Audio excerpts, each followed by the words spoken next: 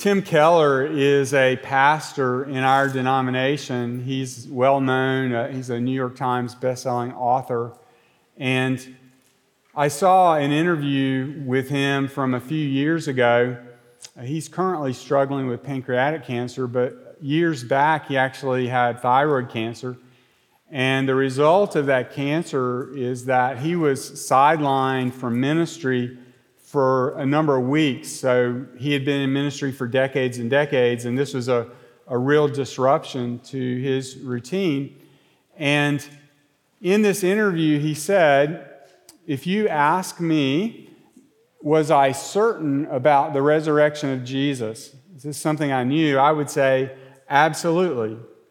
I'm absolutely certain about it. I have no doubts about it. It's what I've given my life over to. I've been preaching and proclaiming this now for decades.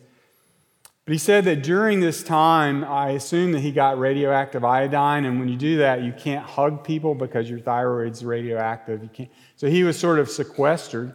And during that time, he read an 800-page academic book on the resurrection, even though he was already certain. This was a historical analysis done by an Oxford professor who was looking at history during the first century, and his point was there's no other way to account for the origins of the Christian church apart from Jesus being literally, physically raised from the dead.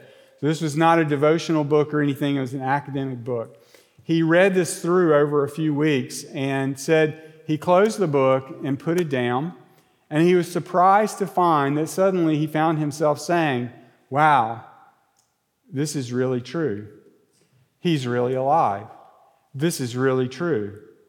He's really alive. This is a person who already said he would have been certain before this, but because of his circumstances being set aside, because of his cancer, God used that book, and he said, my certainty of the resurrection of Jesus went down 3 floors deeper towards the basement of my heart.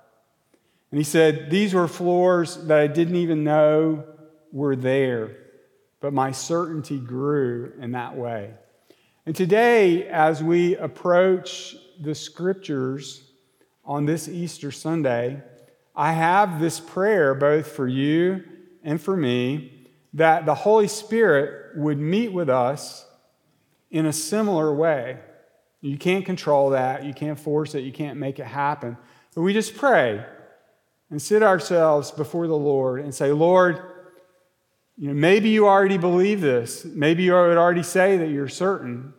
Then you can say, Lord, by the Holy Spirit, will you drive it deeper into my heart and life? Maybe you're not sure. Maybe you really don't know Christ. You haven't been walking with Him. Then you can say, Lord, if it's true, will you begin this process of certainty for me? May I believe?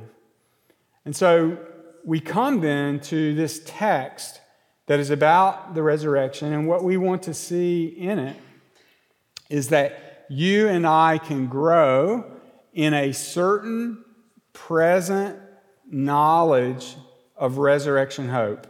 You and I can grow in a certain present knowledge of resurrection hope.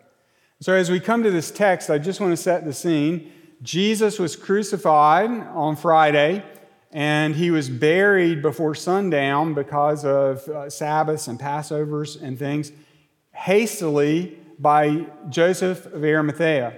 There were ladies who had followed him from Galilee to Jerusalem when he was going to be crucified, and they were watching the whole crucifixion. And then when he was taken by Joseph of Arimathea, his body wrapped and then placed in a tomb, they followed to see where he had been placed. Then the Jewish Sabbath is from Friday sundown to Saturday sundown, and they rested on the Sabbath. That's what the text just before our text says. And then early in the morning, on Sunday morning, this day that we're commemorating, the first day of the week, they went to bring spices to finish the burial customs of Jewish people for Jesus. And that's where our text we come to today. So this is on page 11 in your worship guide, and we're going to read this in chunks and take a look at it. Luke chapter 24. But on the first day of the week, at early dawn, they went to the tomb, taking the spices they had prepared. And they found the stone rolled away from the tomb. Just to comment here that they made large wheel-like stones that were rolled like a wheel over in front of the tomb. And it would take leverage and strength to get that rolled back out of the way. But they find that the stone has already been rolled away. But when they went in, they did not find the body of the Lord Jesus. Now they had seen Joseph and others place him there, and now his body is gone. And while they were perplexed about this, behold, two men stood by them in dazzling apparel. Now this word for dazzling is normally the adjective that is applied to lightning. So you have to think about a very close, big lightning flash and how bright that is. These are the garments of these two men, which we take to be from other Gospels, angelic visitors, all dressed in shining white. And as they were frightened and bowed their faces to the ground, so this is such a striking thing, and this is what usually happens when angels show up, is that people bow down with their faces to the ground. The men said to them, "Why do you seek the living among the dead? He is not here, but has risen." And we're going to hone in on this question that the angels asked these ladies. Why do you seek the living among the dead? Now, the first answer to this on a very narrow focus would be they're simply telling them Jesus has been raised from the dead. This is a tomb. This is where we put dead people. Don't look for him here. He's alive. That would be sort of a narrow, literal look at this. But when you step back and put this question in the broader scope of Scripture, it opens up to you, I believe, the entirety of history. What do I mean by that? They're saying, why are you looking for the living among the dead? I think I said that backwards a minute ago now that I hear it. But why are you looking for the living among the dead? And when you think about this in terms of the Bible, what you see is that God made everything good. There was no sin, there was no death. And he said to Adam and Eve, don't eat from the fruit of this tree in the middle of the garden. And we, along with them, have rebelled and eaten that fruit. And he said, in the day that you eat of it, you will surely die. And so the rest of history, from the time that Adam and Eve became spiritually dead and subject to physical death, is the era or epic of death over millennia and millennia. I don't know how long it was, but everything that happened had upon it the smell of death and dying. This is a decaying world. Romans 8 says that the whole creation has been groaning, waiting for something different. It was the reign of death. And every celebration, every joy, everything that's good about creation is tainted with the knowledge of the curse of death upon all of creation. Until this mystery that was kept hidden for long ages past that we're celebrating today came to pass. That it was the reign of death. You realize even people in the Old Testament, Lazarus, those people who were raised to life were going to die anyway. The only one who came to life from the dead, who now lives forever, is Jesus, the Son of God. And that's why he's called the firstborn from among the dead. He went to a cross. He bore the curse that came to Adam and Eve and us, the curse of death, as an atonement for sins. He was buried, and now he has been raised to life. And what that inaugurates is a whole new history. It is the era, the epic, not of death, but of a new creation and resurrection life. So you can literally define history into those two parts. And if you want to make it a little more elaborate, you can say creation, fall, the epic of death, The era of the resurrection and the gathering of God's people and the final consummation where there'll be no more sin or death. Jesus began that history on the Easter morning that we're celebrating today. So when these angels say, "Why are you looking for the living among the dead?" you have to put it in that context. Now, lest you think I'm stretching things, I just want to point out to you that in the Gospels, there were people coming and hearing Jesus teach and seeing his miracles. And there was actually a teacher of the law who said, "Lord, I'll follow you anywhere." And then another person followed right up on that and said, "Lord, I want to follow you.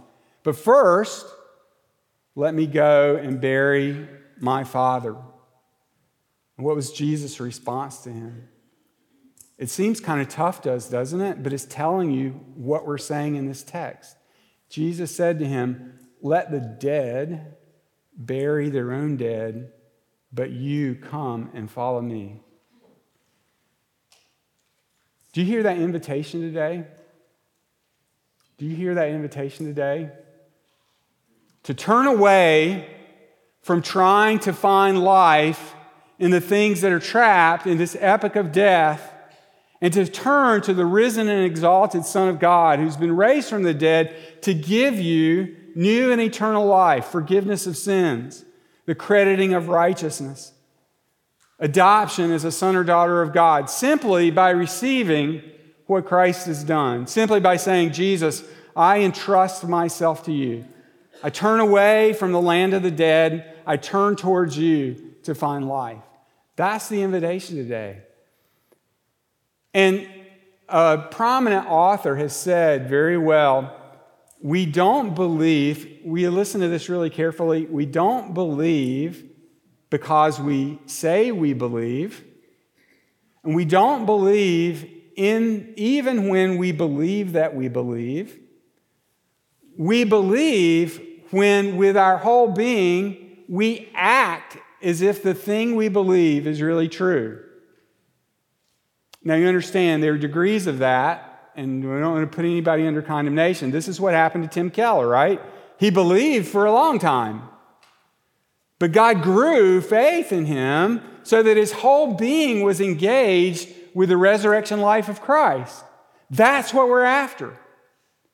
So, to give you an idea of what I mean by that, I would invite you to go with me someday, even though I have a bad back now. I don't know if I can make it. Someday we'll go, maybe all of us will take a field trip up to Mount Mitchell in North Carolina. And you get off at Mount Mitchell and head due north over the second couple of peaks that are the highest next to Mount Mitchell in the eastern United States. And where you're headed is a place called Deep Gap, and it's a wonderful place to hike and camp. Now, when you do that, you got to take your 35, 40-pound pack. I don't know if you've ever walked around with a 35 or 40-pound pack and climbed on rocks, but it's very easy to tip over backwards. You got to have your stuff together to be ready so that you don't get your center of gravity over and fall over backwards. Well, on that hike, there's a place, it's only about 15 or 20 feet long, where the trail comes out on the side of a rock face, and there's a little ledge about a foot wide. And what you have to do to follow the trail in that place, and there's a long drop behind you, is you lean against the wall and go like this. And you think to yourself, "Lord, don't let this pack topple me over here." Now see, let me ask you what happened to you when I tell you that story. I hope if you're imagining it, your adrenaline comes up, doesn't it? Right, your whole person has a fright. Why is that? Because you believe in gravity. Don't you? You believe in gravity. And that's what we're saying about growing in a certain present knowledge of resurrection hope, is that it gets into your bones and into your system so that your thinking, your posture, your heart, your mind, your autonomic nervous system, your adrenaline, or lack of adrenaline for those of you who are very anxious, can be affected by the resurrection of the living Christ. So that's the invitation today. And when you take that invitation, it means a few things. It means as you lay hold of a personal living relationship with Christ by the Holy Spirit, You're saying, I'm not going to try to find my life in the things of this dying world. What might that look like? Well, I can talk to the students. I can talk to those of you who are working. You are aiming for an accomplishment. You want the plaque as the best employee. You want to score the highest on your exam. Well, it's a great thing in fellowship with the risen Christ to do your work with excellence, isn't it? But it's a very tricky thing to set your heart on awards. If I just get that commendation, life will feel really good to me. I'll have joy, I'll have peace. And you're saying, if you're walking in what I'm talking about, you're saying, no, Jesus, I'm going to do my work with excellence in fellowship with you, but the outcomes of that I leave to you completely. So now you can just simply ask yourself, or you can watch and see what happens to your emotions when you don't get the accomplishment and acknowledgement that you were looking for. You're dejected. You're discouraged. You question God. All these things are pointing out various kinds of idolatries where you're looking for life still in the epic of the dead. The approval of others works the same way. That it's a good thing to have a good reputation with outsiders. In fact, it's a qualification for being an elder to have a good reputation with outsiders. There's nothing wrong with that. But if you have to have the approval of another person for your life to be fulfilled and meaningful, you've succumbed to idolatry. You're looking for life in the land of the dying. And you're subject to the winds and waves of being tossed around by other people's opinions. And we could go on and just talk about this. Another really critical place is for those of you who are married or those of you who have children. If you say, if my spouse would only behave and act this way, if they would only love me this way, life would be good for me, you've made an idol out of the affection of your spouse. There's nothing wrong. In fact, there's everything right about loving each other in a marriage relationship. There's everything bad about being a parasite to your spouse. And what's the alternative to that? The alternative is to say, Lord Jesus, you died for me, you rose for me, the Father loves me, you dwell in my heart by the Holy Spirit, I'm called a son or daughter of God.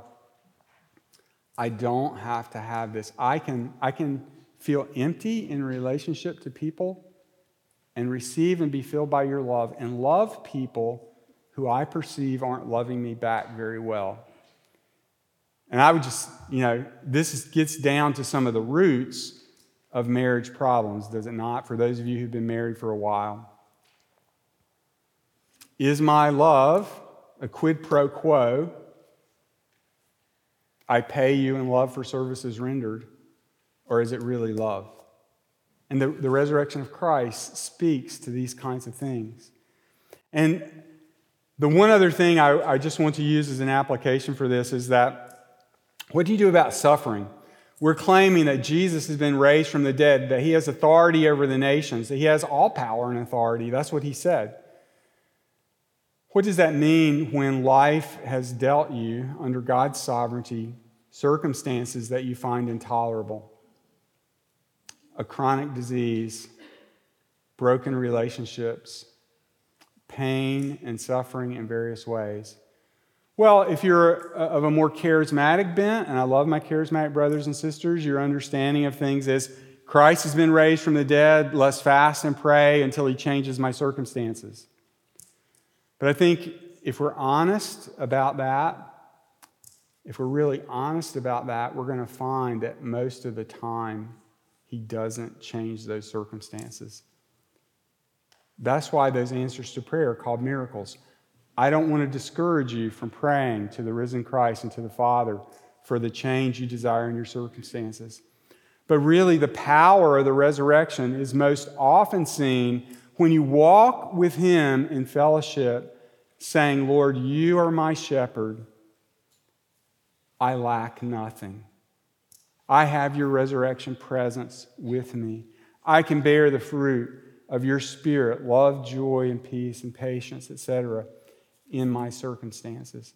So that's just an invitation to those of you who are suffering and struggling in various ways to lean on the risen Christ. He really is alive, and the Holy Spirit really can pour the love of God into your hearts as you trust Him.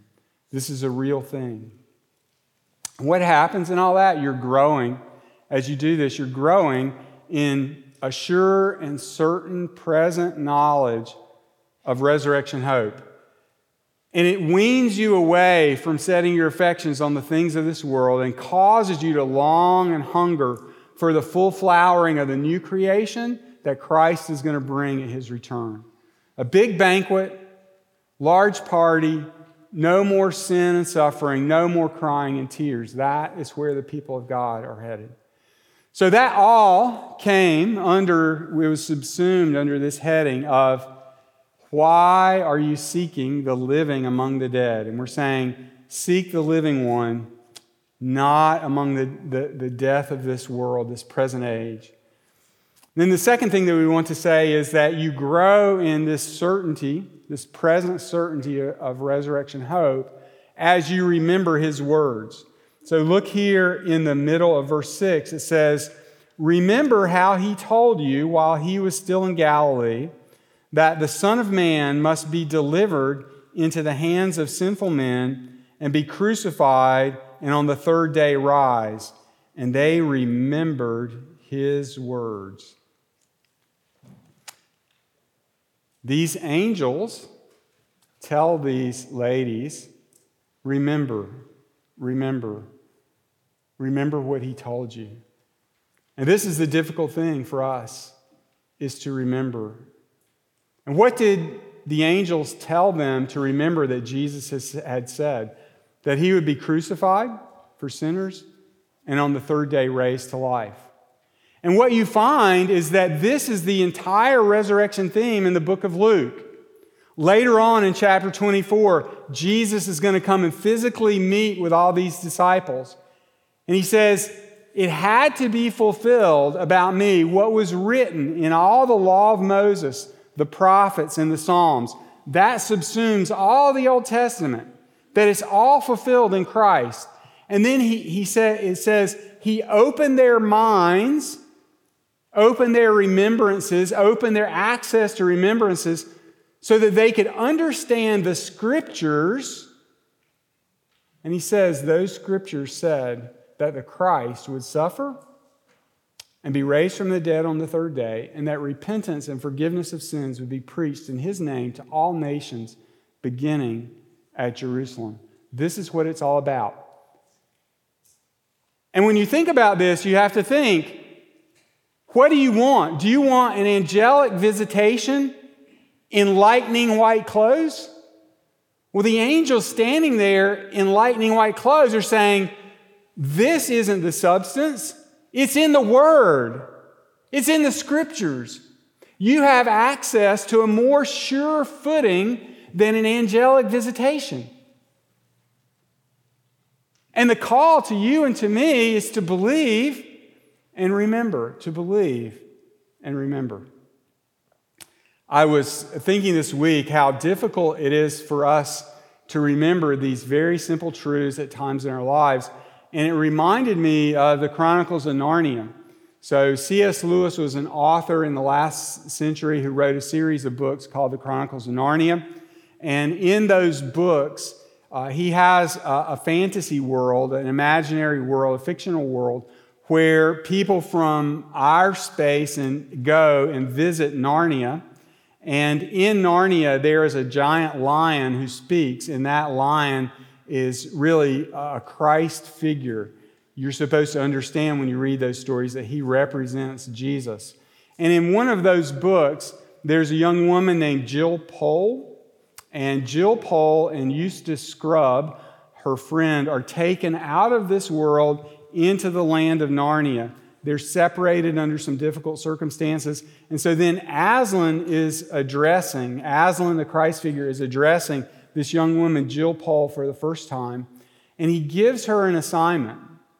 her assignment, when she's joined back together with Eustace, they are going to go find Prince Rilian, who's the rightful heir to the throne of Narnia, and it's going to be a long and difficult journey, and that's their task. And he tells her at the very beginning, I'm giving you 4 instructions, 4 signs, and he tells her these signs that she has to remember, these words from Aslan, and these words are going to direct them on a long and difficult journey to find Prince Rilian. And he makes her repeat them back to him, and clearly he's trying to get us to see the same thing that this text is saying. Remember the words of Aslan, remember the words of Christ. They go off on their journey. They pick up a guy named Puddleglum who's going to become important in the story. So it's Jill and Eustace and Puddleglum, and they're traveling along, and things get really difficult. They have scares and frights. They have to go underground, and they're in the dark, like in a dark cave for most of their journey, and they forget. They get in trouble. They forget. They have to call on Aslan along their journey, and then finally they find Prince Rilian. And Prince Rilian has been under a spell from an evil witch for 10 years. And he has 1 hour a day when he remembers who he really is. The other times he's just under this spell. And in that 1 hour, he acts like he's raving mad because he's screaming at everybody to release him, that he's really a prince in Narnia and all these things that seem so outlandish to everyone. Well, they're there, and the 4th word that Aslan gave Jill was, whenever somebody tells you to do something in the name of Aslan, you've got to do it immediately. And so Rilian comes awake, and the 3 of them are there. He pops out of his spell, and he says, I adjure you in the name of Aslan to free me, to cut my bonds. And they began to debate with themselves. Is he crazy? Is he going to harm us? What will be the consequences of freeing him, of cutting his ropes loose?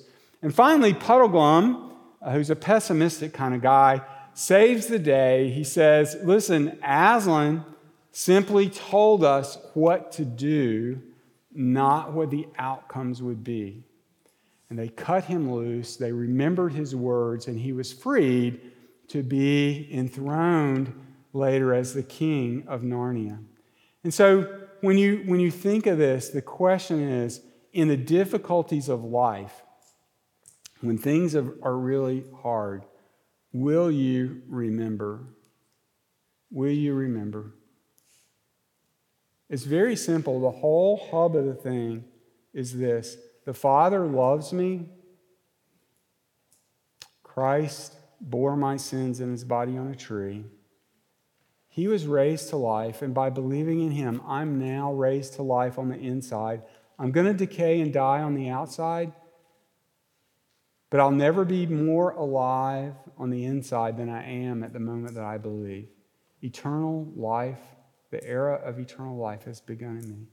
And what difference does that make to you? Well, let's go back to marriages again. Let's do marriage. Your wife doesn't affirm all your manly sufficiency at some point. Maybe it's just an offhanded comment where she questions whether you're able to do a certain thing. Maybe we should call a plumber. I see the water pouring out. And you're just struck by that in the heart, right? Come on, men. You know, am I adequate? Am I capable of this? Now, how are you going to respond? With angry defensiveness? With curt sullenness? I particularly am in favor of sullenness. Nobody can officially accuse you of being angry because you didn't say anything. You just started to pout. You wives can turn this around however you want to, too, to make this application. So the question is, are you going to stop right then and there in that relationship and remember, listen, my worth, my life doesn't come from gluing PVC pipe together. let me be known as a poor plumber, or whatever it is that you're trying to do, mechanic. Because the Father has loved me, Jesus has died for me, my sins are all forgiven, and I have a perfect record of righteousness before God. His verdict is the verdict that matters in my life, and His verdict has been rendered for me in Christ. You're forgiven. You're perfectly righteous. You're my son. You're my daughter. So then you can be filled. The Scripture says that God pours His love into our hearts by the Holy Spirit. See, the Holy Spirit's always right there when we're believing on Christ. And then it enables you to love when you perceive yourself as not being loved. And I just want everybody to think about applying this in the areas of your life. The students, when you're getting bullied on whatever, Snapfish or chat or whatever. I borrowed that from Nick Saban. He said snap. No, it was Bill Belichick, Snapfish, or TikTok or whatever it is. You're out there, grubbing for somebody to affirm you and looking for life in this dying land. And the only place of life and security is in resting and receiving in Christ as crucified and raised from the dead. And so that's what believing looks like here. That's what remembering looks like.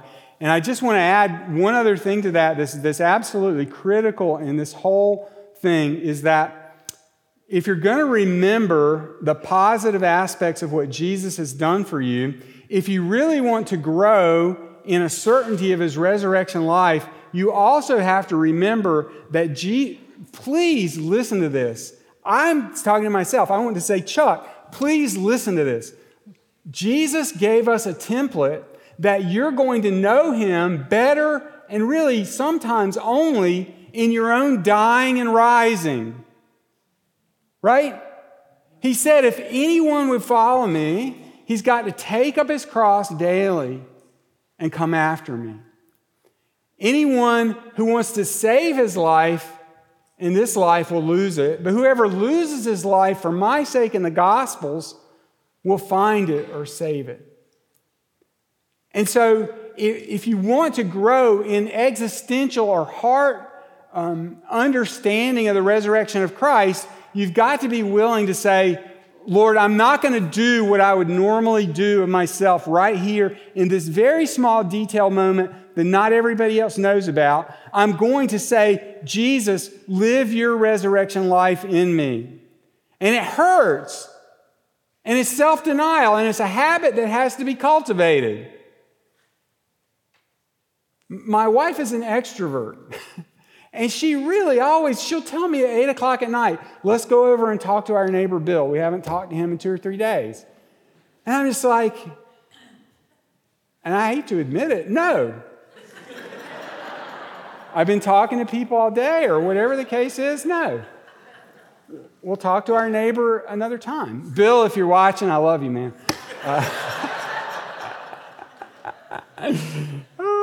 Anyway, I'm just trying to give you a real-life example of what this life, it's like the Allstate commercial for sports right now, the guy with all the Band-Aids on him. Life comes at you fast, right? You don't know which way it's going to go. And so this call to die and rise with Christ comes in very sort of inopportune and sometimes very unobvious, non-obvious moments in our lives. But if we're going to grow, it means holding up those situations to Christ and saying, Lord, by the Holy Spirit, by your power, I'll die here and I'll walk with you. And really, this is not on my authority, but the author J.I. Packer, great theologian, you can read all of his books. He says, those who advance in Christ-likeness, the key factor is whether you have learned the habit of turning all the moments of your day and all your opportunities to die and live over to Christ in prayer. I could go on, but I won't go on. Here's the third thing. We've said, seek the living one, remember his words. And the last thing that we want to see in this passage is your certainty of the resurrection will grow as you talk about it, as you tell other people. Look at verse 9. It says, returning from the tomb, they told all these things to the 11 and to all the rest. Now it was Mary Magdalene and Joanna and Mary, the mother of James. Now let's just pause there. Mary Magdalene, she's probably on the lower end of the socioeconomic scale. She had 7 demons in her, and I assume that this gave her a fairly disordered life. And Jesus had driven 7 demons out of her. And Joanna is the wife of Chuza, the manager of King Herod's household. So he's like at the top of the socioeconomic spectrum, and this is his wife. And then Mary, we're not sure about. The Jameses probably are not the Jameses that you're thinking about. It might be James the Lesser. But the point is, there's a wide spectrum of people here. And it's those people and the other women, there's more women with them, who told these things to the apostles. But these words seemed to them an idle tale, and they did not believe them.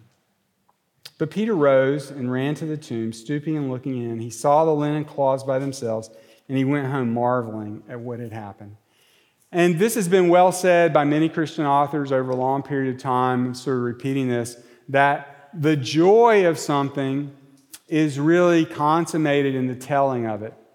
The appreciation or experience of something is consummated in the telling of it. And so, I don't know how many, don't raise your hands, I won't get us, Paul, but a lot of people go to thrift stores, and I've found I don't really go to thrift stores much. Sometimes I'm dragged there, but I wouldn't go on my own. But people who go to thrift stores really like to get good deals on things, I think. And so it can be infectious to other people. So my wife bought me a herringbone wool coat at a thrift store. And I was wearing it around here somewhere in the church some time ago. And somebody said to me, wow, that's a really nice coat that you have on. Neither they nor I noticed the moth hole from the thrift store. But that's okay. It was still a really good coat. And so I couldn't help myself, though. You know, I could have said at that time, thank you very much for your compliment about my coat, and let it go, right? But you know what I did? Hey, you won't believe it. My wife got this coat for $4 at Goodwill. I mean, it's like a really expensive wool coat. And so you just can't help but sharing about the good deal that you got at the thrift store because it gives you joy and excitement. Well, that's what I think happened here. These ladies have seen and heard and had validated by the Word of God that Jesus was alive from the dead, and they can't help but run and tell other people that He's alive.